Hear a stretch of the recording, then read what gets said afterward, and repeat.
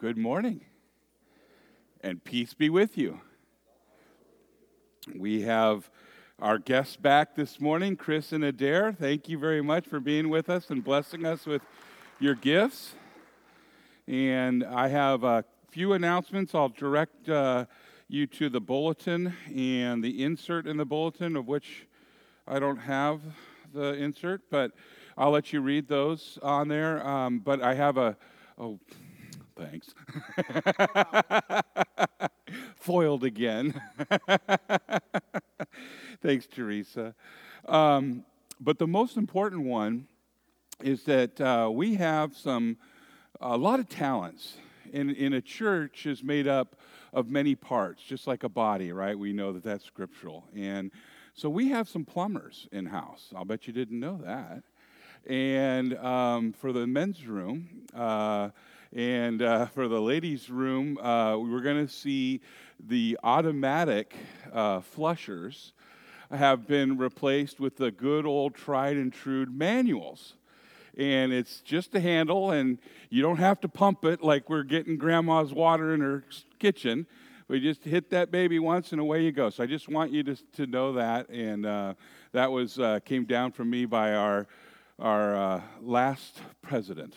And so I needed to bring that forward. For our guests, I apologize. That's some pretty exciting news around here, ladies, but it's nice to have you here. Welcome. Okay, and I think what I'm going to do is point out dinner and a movie night on February the 22nd, and that's at 5 p.m., dinner in the fellowship hall, and the movie is Courageous, so come and enjoy that with friends. And our Ash Wednesday is rapidly going to be upon us on the 26th of February. And we will have an evening service and food at 6 p.m., but there's also going to be a service at noon with the impartation of ashes. So come for that as well. Yes, ma'am. No food on Ash Wednesday. Okay. No food. Eat before you get here. Or afterwards. Okay. All right. Well, okay, and I think that's got it. So let us stand. Let us sing as unto the Lord. Our opening hymn is Here I Am to Worship.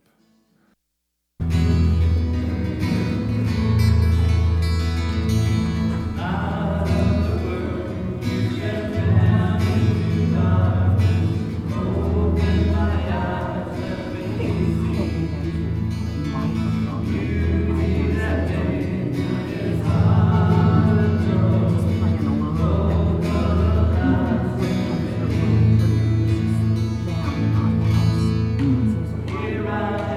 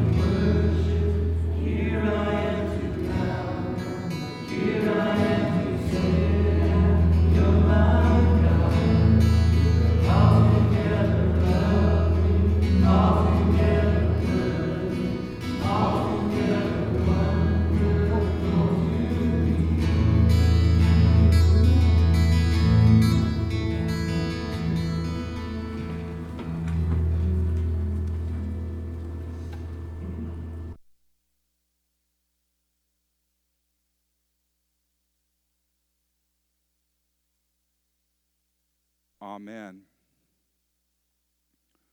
Almighty God, to whom all hearts are open and all desires are known, and from whom no secrets are hid, cleanse the thoughts of our hearts by the inspiration of your Holy Spirit, that we may perfectly love you and worthily magnify your holy name. Through Jesus Christ our Lord. Amen. If we say that we have no sin, we deceive ourselves, and the truth is not in us. But if we confess our sins, God, who is faithful and just, will forgive our sins and cleanse us from all unrighteousness.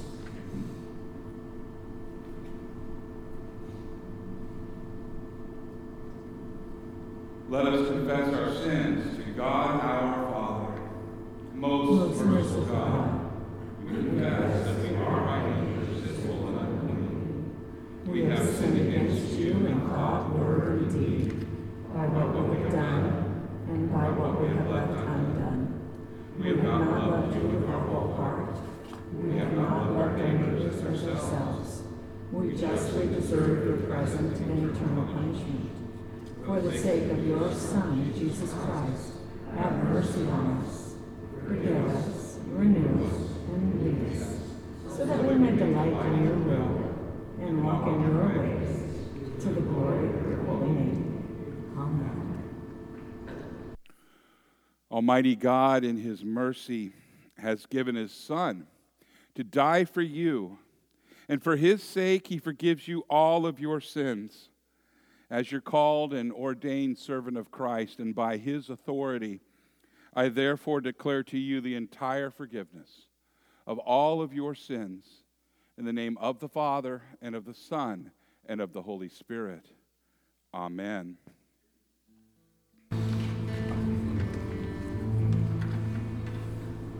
In peace, let us pray to the Lord.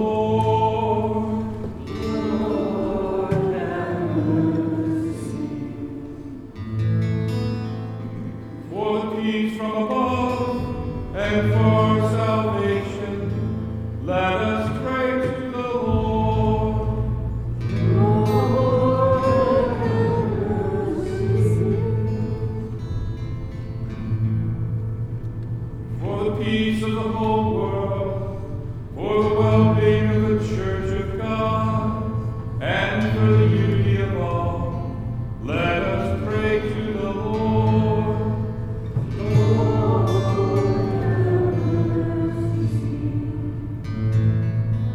For this holy house, and for all who offer here their worship and praise, let us pray to the Lord. Lord,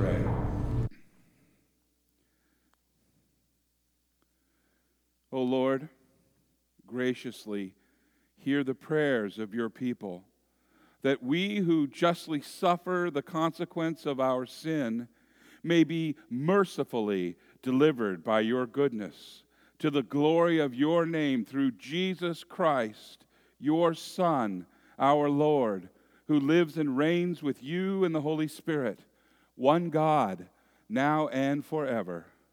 Amen. You may be seated.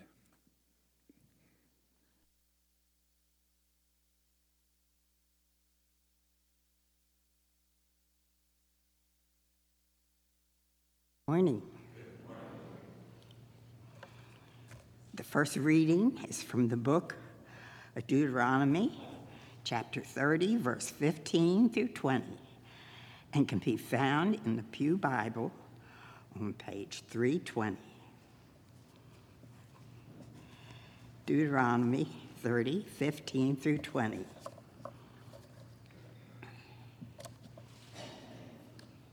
See, I set before you today life and prosperity, death and destruction. For I command you today to love your Lord your God, to walk in obedience to him, and to keep his commands, decrees, and laws. Then you will live and increase, and the Lord your God will bless you in the land you are entering to possess. But if your heart turns away and you're not obedient, and if you are drawn away to bow down to other gods and worship them, I declare to you this day that you will certainly be destroyed. You will not live long in the land you are crossing the Jordan to enter and possess.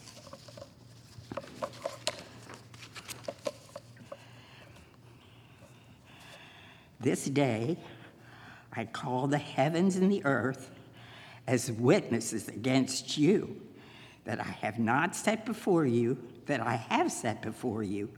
life and death, blessings and curses. Now, choose life, so that you and your children may live, and that you may love the Lord your God. Listen to his voice and hold fast to him. For the Lord is your life, and he will give you many years in the land that he swore to give to your fathers, Abraham, Isaac, and Jacob. We will read Psalm 119, verses 1 through 8, responsively, which is printed in your bulletin. Psalm 119, 1 through 8. Blessed are those whose ways are blameless, who walk according to the law of the Lord. Blessed are those who keep his statutes and seek him all. They do no wrong, but follow in his ways.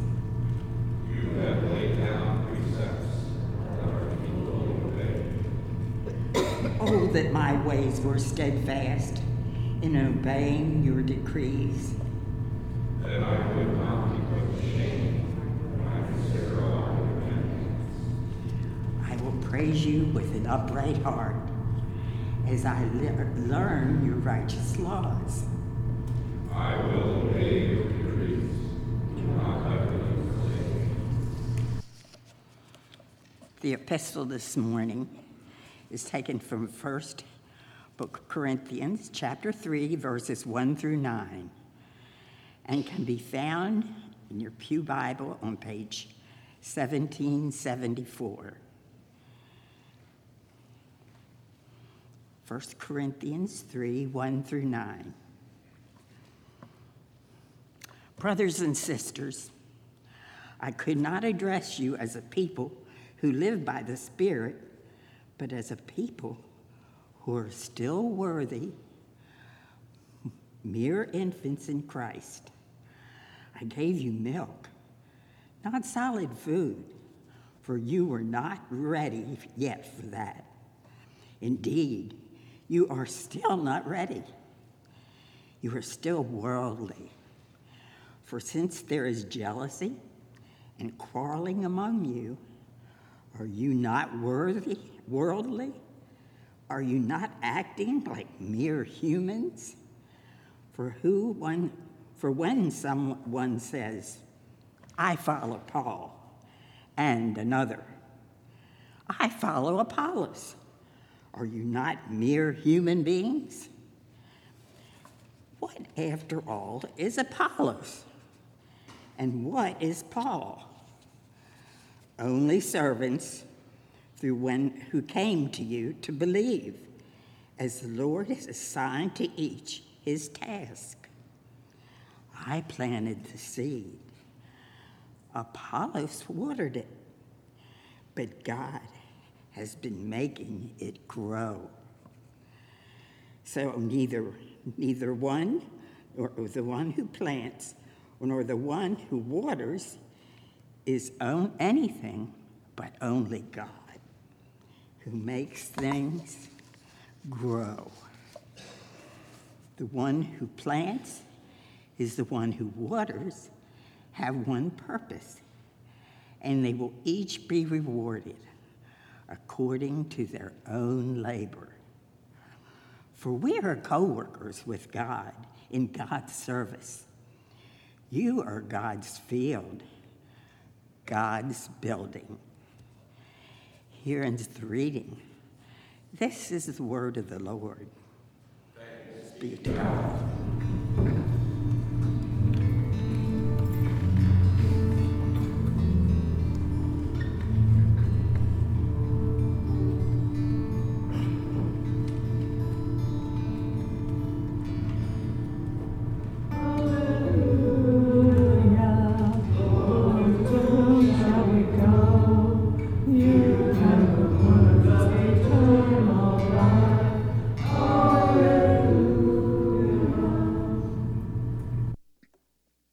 The Holy Gospel according to St. Matthew from the 5th chapter. Glory to you, O Lord. The Gospel reading this morning is taken from the book of St. Matthew, chapter 5, verses 21 through 37, and can be found in your Pew Bible on page 1502, 1502. You have heard that it was said to the people long ago, you shall not murder. And anyone who murders will be subject to judgment. But I tell you that anyone who is angry with a brother or sister will be subject to judgment. Again, anyone who says to a brother or sister, Raka, is answerable to the court. And anyone who says, you fool, will be in danger of the fire of hell. Therefore, if you are offering your gift at the altar and there remember that your brother or sister has something against you, leave your gift there in front of the altar. First go and be reconciled to them. Then come and offer your gift. Settle matters quickly with your adversary who is taking you to court. Do it while you are still together on the way. Or your adversary may hand you over to the judge, and the judge may hand you over to the officer, and you may be thrown into prison. Truly, I tell you, you will not get out until you have paid every last penny. You have heard that it was said, you shall not commit adultery, but I tell you that anyone who looks at a woman lustfully has already committed adultery with her in his heart. If your right eye causes you to stumble, gouge it out and throw it away. It is better for you to lose one part of your body than for your whole body to be thrown into hell. And if your right hand causes you to stumble, cut it off and throw it away. It is better for you to lose one part of your body than for your whole body to go into hell. It has been said, anyone who divorces his wife must give her a certificate of divorce. But I tell you that anyone who divorces his wife, except for sexual immorality, makes her the victim of adultery. And anyone who marries a divorced woman commits adultery. Again, you have heard that it was said to the people long ago, do not break your oath, but fulfill to the Lord the vows you have made. But I tell you, do not swear an oath at all, either by heaven, or for it's God's throne, or by earth, for it's his footstool, or by Jerusalem, for it is the city of the great king. And do not swear by your head, for you cannot make even one hair white or black. All you need to say is simply yes or no. Anything beyond this comes from the evil one. This is the gospel of the Lord. Praise to you, O Christ. You may be seated.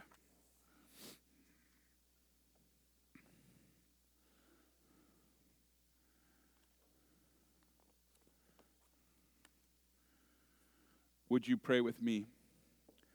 May the words of my mouth and the meditation of all of our hearts be acceptable in thy sight, O Lord, our rock and our Redeemer. Amen. In the name of Jesus. This last week after the service in Sunday school, we had a discussion about salt of the earth, and that was the lectionary series for last week, Matthew 5:13. And I'm going to actually take a mulligan from last week and take a swing at this one again for you all here. It does apply to the law. It does apply to today's lectionary as well, but bear with me. I think you're going to enjoy it. From Matthew 5:13, it was said, you are the salt of the earth, but if salt has lost its taste, how shall its saltiness be restored? It is no longer good for anything except to be thrown out and trampled under people's feet. And so the question that came up in our Bible study was, how does salt lose its saltiness? Right, Eldred? And your pastor didn't really know, but he does now. So the question actually leads to more questions. Is this a reference to literal, or is it figurative? Does anyone here, let me ask you this, does anyone here come from a science background, either chemical engineering or anything? Does anyone, okay, all right. I know Hank does, and this is a poor Hank and Doris. That's the second time they've heard this.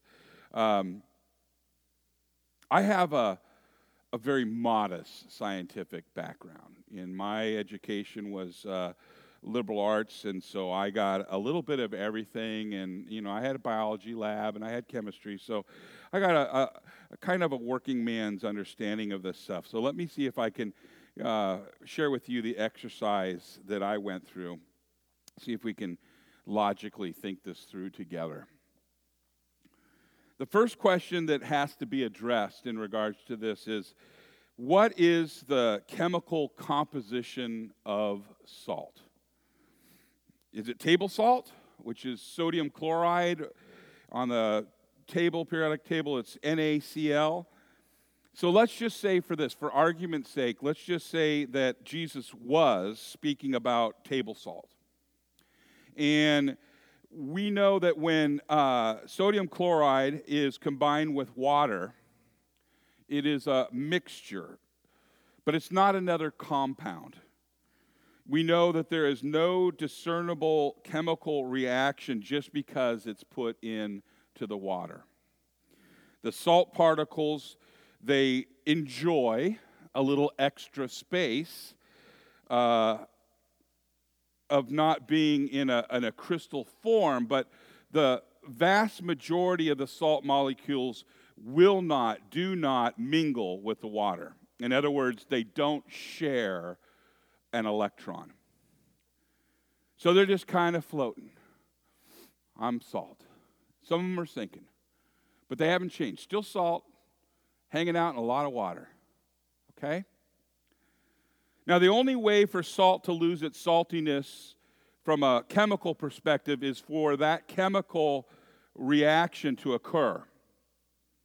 Somehow we got to break the bond. Sodium chloride is a very, very stable substance. The chemical bond is very, very tight. You see, sodium and chlorine are happy to become one and share their one electron. They are happy because things work out really well for them. They're like a happily married couple that just loves to be married, no matter what hits the fan. So pour them into water and we're happy. We are together. Okay? Where are you going, Pastor? Hang in there. So now we know that sodium chloride is used for many purposes. It's used to add flavor to food. It's used to draw out the water in foods. It is used to cure food for longevity. And it is used to create traction on icy roads, not here in California. And actually, calcium chloride is actually used for the purpose more. If you don't have any salt sitting around, or any of the calcium chloride sitting around, you can use table salt to create traction on your front step on a snowy day. Can I get an amen here? Has anyone ever done that in the snow country? Bonnie, yeah, okay. So, again, no weather here in California. I wouldn't know anything about that. And I believe that salt was even sometimes used for an antiseptic purpose. So, for salt to lose its pungent saltiness or change its physical composition, it would have to be diluted in water because it's in a non-reactive in its crystalline form. Or electricity would have to be introduced to force the sodium chloride into its ionic components, thereby changing its chemical, easy for me to say. The only way you're going to get them to break apart is you shock them, okay? And some of them will separate in the water, but the majority of them won't. Salt generally does not lose its saltiness. That is the answer to the question. But listen to me now. For the Christian, the salt of the earth, to lose its degree of saltiness, the gospel would have to be diluted in his life. One more time. For you and me to not be salty as Christians, the gospel that we receive from hearing the word would have to be diluted. Somehow, electrically, it has to be torn apart. What does that look like? Well, this person is a complacent Christian. This person does not protect the truth of the gospel in their lives from the rainfall of other ideas and ideologies, things like Buddhism, things like Islam, things like American culture. This person mixes the truth with a myriad of different ideologies. Or perhaps this Christian is a skeptic. You know, the hair-splitting Christian. What does a hair-splitting Christian sound like? They say things like, they believe in Jesus, but they don't really want their lives to be changed. They say things like, I know that the Bible says that premarital sex is not acceptable, but does that pertain to now, today, in 2020? They say, I know that the Bible says that I should not lie, but does that mean on my taxes too? Skepticism is an electric shock to the truth contained in the gospel. And instead of planting faith the size of a mustard seed, skepticism creates doubt that is as wide as the Grand Canyon. So thereby, I assert that the question that the Christian or the Christ follower must ask is this. Well, not necessarily how does salt lose its saltiness. Rather, the question should be, how then can I maintain my saltiness? And you're doing it now. In Matthew 5:20, it reads, For I tell you, unless your righteousness exceeds that of the scribes and the Pharisees, you will never enter the kingdom of heaven. Well, that's some heavy-duty law. I want you to imagine for a moment the best person that you know. Can you picture them? This person is the nicest, the kindest person around. Can you picture them? Maybe they are the most holy or spiritual person you know, and this person, this guy, this gal, just puts you to shame with how good they are. They're the person that you wish you could be more like. Back in Jesus' day, that was sort of how people viewed the Pharisees and the scribes. They were the top of the top. They were king of the hill. They were number one. The scribes were just so smart, and they knew so much. And the Pharisees, in their finery, they were just so respected and virtuous. Oh, to be like them. And then, in the middle of the Sermon of the Mount, Jesus drops a law bomb. Jesus makes this astonishing assertion that our righteousness needs to exceed, it needs to be beyond that of the scribes and the Pharisees. How is that possible? Now, since we are people of 2020 and some 2,000 years down the line, we see how often the scribe and the Pharisees behave wretchedly. That wasn't much of a standard bar as you heard me read that, right? We knew they were bad. They behaved wickedly, wretchedly. They were,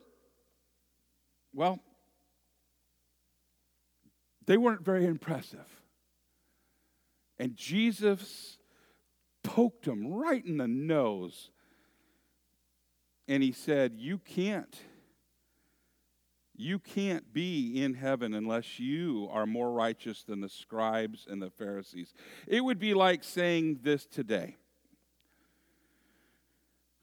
Bezos, the gentleman that owns Amazon, or Bill Gates. It would be like saying today, you need to be richer than Bezos or Bill Gates combined. It's almost nonsensical. But when Jesus teaches the fullness of the law, it's not just about outward appearances. It's not just about being a swell guy or really, really nice. It's not just a question of well-disciplined, virtuous deeds. But it is about your words. It is about your thoughts. Indeed, to hate is as bad as murder. To call someone a bad name is hell-worthy. That's the kind of righteousness that God, in His law, demands. I fell short on the way up here. Boy, I get in that car, right? Of ourselves, we aren't approaching that. We're not even close to surpassing the scribes and the Pharisees. Think about that. Ew. Not even close. But Christ Jesus, His righteousness, it is indeed beyond that of the scribes and the Pharisees. It's His righteous life. It's His righteous death. It's His resurrection that in fact establishes the kingdom of heaven. And He establishes it for you and for me. In your holy baptism, He poured all of His righteousness upon you. And He said, it's yours. That's that glorious exchange. Our sin for His righteousness poured out on us. And later this morning, poured into us. His righteousness. So in fact, everything that is Jesus's, everything that is His is now yours. He gives you all that He is, so that in Christ, your righteousness does exceed the scribes and the Pharisees. And He gives this to you freely. We won't boast or brag about how great or virtuous we are. We know the law too well to claim it as our own, by our own doing. But you are righteous in Christ, my brothers and sisters, and the kingdom of heaven is yours because you belong to Jesus.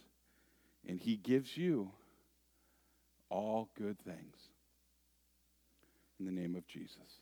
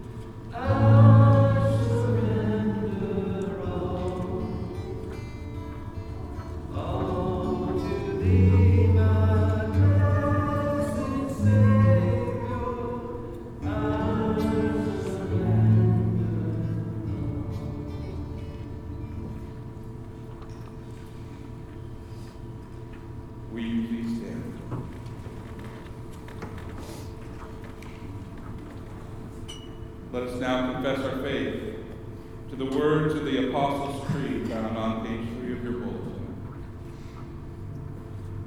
I believe in God the Father Almighty, creator of heaven and earth. I believe in Jesus Christ, his only Son, our Lord. He was conceived by the power of the Holy Spirit and born of the Virgin Mary. He suffered under Pontius Pilate, was crucified, died, and was buried. He descended into hell. On the third day he rose again. He ascended into heaven and is seated at the right hand of the Father. He will come again to judge the living and the dead. I believe in the Holy Spirit, the holy Christian Church, the communion of saints, the forgiveness of sins, the resurrection of the body, and the life everlasting. Amen.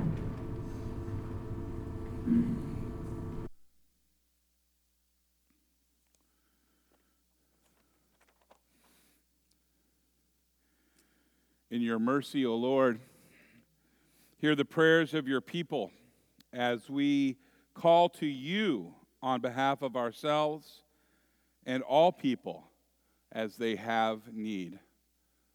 Let us pray.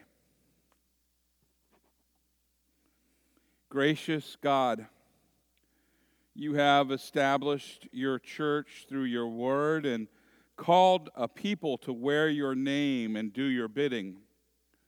Guard her against all false doctrine and provide to her faithful pastors to preach your word and administer your holy sacraments. Give to us church workers who will serve us in your name according to their gifts and your purpose. Lord, in your mercy, hear our prayer. Holy Lord, you have set before us life and good, death and evil. Grant to your people faith in Christ, our Savior, and the desire to keep your commandments, loving you above all things, and loving our neighbor as your Son has loved us. Lord, in your mercy, blessed Lord, you sustained hope through the ages by raising up prophets and priests. Give your spirit and wisdom to those who are now preparing for full-time church work. Help us to encourage young men and women to consider the pastoral vocation and young people all to serve in many different ways in Christian education as teachers. Bless all the seminaries, the colleges, and schools where church workers are being trained for your service. Lord, in your mercy. Mighty Lord, your power is greater than the works of man. Guide and direct those whom we have elected to serve us on all levels of government. Protect those who defend us against our enemies, and bless the emergency personnel who come to our aid in times of disaster and need. Lord, in your mercy. Merciful Lord, you do not forget the poor or needy. Help us to remember those who suffer any want or need, especially the homeless, the victims of abuse, the widowed, the orphaned, and the unemployed. And help us to aid them with manifold resources that you have supplied. Lord, in your mercy. Healing Lord, you are our very present help in time of need. Deliver the sick in mind or body from their ills.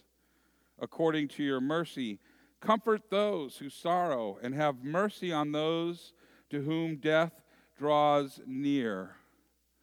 Grant them the full measure of your consolation and love. Whether in healing of their affliction, strength to endure under trial, or perfect healing of the resurrection of the body and the life everlasting. Lord, in your mercy. Loving Lord, Your Son has set his table in the presence of our enemies. Help us to know the comfort and strength of his presence as we feast upon his body and drink of his blood in the blessed sacrament. By this communion, grant us the gifts needful, that we may be strengthened in faith and perfected in holiness unto the day of his coming in glory. Lord, in your mercy. Generous Lord, you have given us gifts and graces more than we deserve and far beyond what we dare ask. Give us grace so that we may share your blessing with those in need. Supply the resources to enable your church to do your bidding and support the mission endeavors of your church, both near and far. Lord, in your mercy, eternal Lord, we recall with thanksgiving all those who have loved your appearing and who have departed this life in faith. Encouraged by your favor toward them and their faithfulness to you, we pray that you keep us in fellowship with them and at the last to bring us with them to the marriage supper of the Lamb in your kingdom, which has no end. Lord, in your mercy. And almighty and everlasting God, you know before we pray the needs of your people. Hear our prayers, for we trust in you to grant to us all things needful for this body and life, and to bring us to everlasting life through Jesus Christ our Lord. Amen. May the peace of the Lord be with you always. Let us share the peace.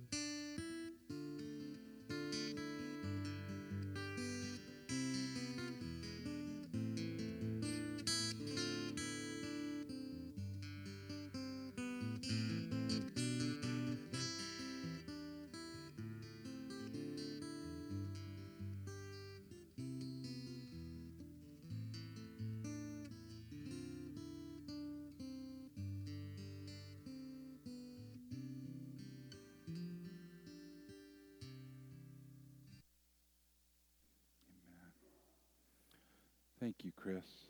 Will you please stand? Will you pray with me? Blessed are you, O Lord our God, maker of all things. Through your goodness you have blessed us with these gifts. With them we offer ourselves to your service, and dedicate our lives to the care and redemption of all that you made, for the sake of him who gave himself for us, Jesus Christ our Lord. Amen. The Lord be with you. Lift up your hearts. Let us give thanks to the Lord our God. It is indeed right and salutary that we should at all times and in all places offer thanks and praise to you, O Lord, Holy Father, through Jesus Christ our Lord. Sharing our life, he lived among us to reveal your glory and love, and that our darkness should give way to his own brilliant light. And so with the church on earth and the hosts of heaven, we praise your name and join their unending hymn. Holy, holy, holy Lord, Lord God of power and might, heaven and earth are full of your glory. Hosanna in the highest. Blessed is he who comes in the name of the Lord. Hosanna in the highest. In the night in which our Lord Jesus was betrayed, he took the bread and he gave thanks. And then he broke it, giving it to his disciples, saying, "Take and eat. This is my body given for you. Do this in remembrance of me." And again, after supper, Jesus took the cup, and he gave thanks. And then he gave it to his disciples, saying, "Take and drink. This is the new covenant in my blood, shed for you and for all people for the forgiveness of sins. Do this in remembrance of me." For we know that as often as we eat of this bread and drink of this cup, that we proclaim Christ's death, his resurrection, and his glorious coming again. Let us now pray together the perfect prayer that Jesus gave to us. Our Father, Who art in heaven, hallowed be thy name. Thy kingdom come, thy will be done, on earth as it is in heaven. Give us this day our daily bread, and forgive us our trespasses, as we forgive those who trespass against us. And lead us not into temptation, but deliver us from evil. thy kingdom and power and Glory. forever and ever. Amen. I really appreciate the hymn after the sermon, and at the end, "I surrender all." And for us, the idea of surrendering to have victory seems foreign. But that's really what it is. We surrender to him, our will for his perfect will. We surrender to him, a God not made in our image or the way we want, but him, God, light from light. This morning, we have an opportunity to be blessed, for him to give to us, which was his and is now ours. This table is prepared. If your faith and your confession is Christ and him crucified for the forgiveness of sins, if you call on him as Lord and Savior, if you call on Abba, Father, rescue me, then come. The table is prepared. This meal is for you. You may be seated, and the ushers will bring you forward. weren't we just talking about Purify My Heart in Sunday school last week? Weren't we singing that, Eldred, didn't we? Saying, I missed that one? I could have sworn we did. Thank you, you guys. If we didn't, I was thinking it. But purify my heart. That was beautiful. Thank you. Well, now we know all about salt, ionic bonds, happy married couple, unless electricity breaks them apart. But the real question is, as a Christian, how do I stay salty? And it's by being in the Word. It's by being around other Christian brothers and sisters that speak words of life, words that build up and don't tear down. So, pretty easy recipe to follow, don't you think? Our sending hymn is Our God. And when Tracy and I were on our way to, as a family, to come back to the Christian walk, my wife had not been. I used to tease her a lot because we would listen to the Fish, and I would put my hands up at stoplights like this with the Christian music playing, and she'd get really bent. And then I find out, well, Lutherans don't really do that. We don't raise our hands, right? This is raising your hands as a Lutheran, right? So your pastor's going to raise his hands a little bit today. Hallelujah, hallelujah. But sing this with joy. It's a beautiful song. And now the benediction. The Lord bless you and the Lord keep you. The Lord make his face shine on you and be gracious unto you. The Lord look upon you with favor and grant you his perfect peace. In the name of the Father and of the Son and of the Holy Spirit. Amen. Our God. Turn into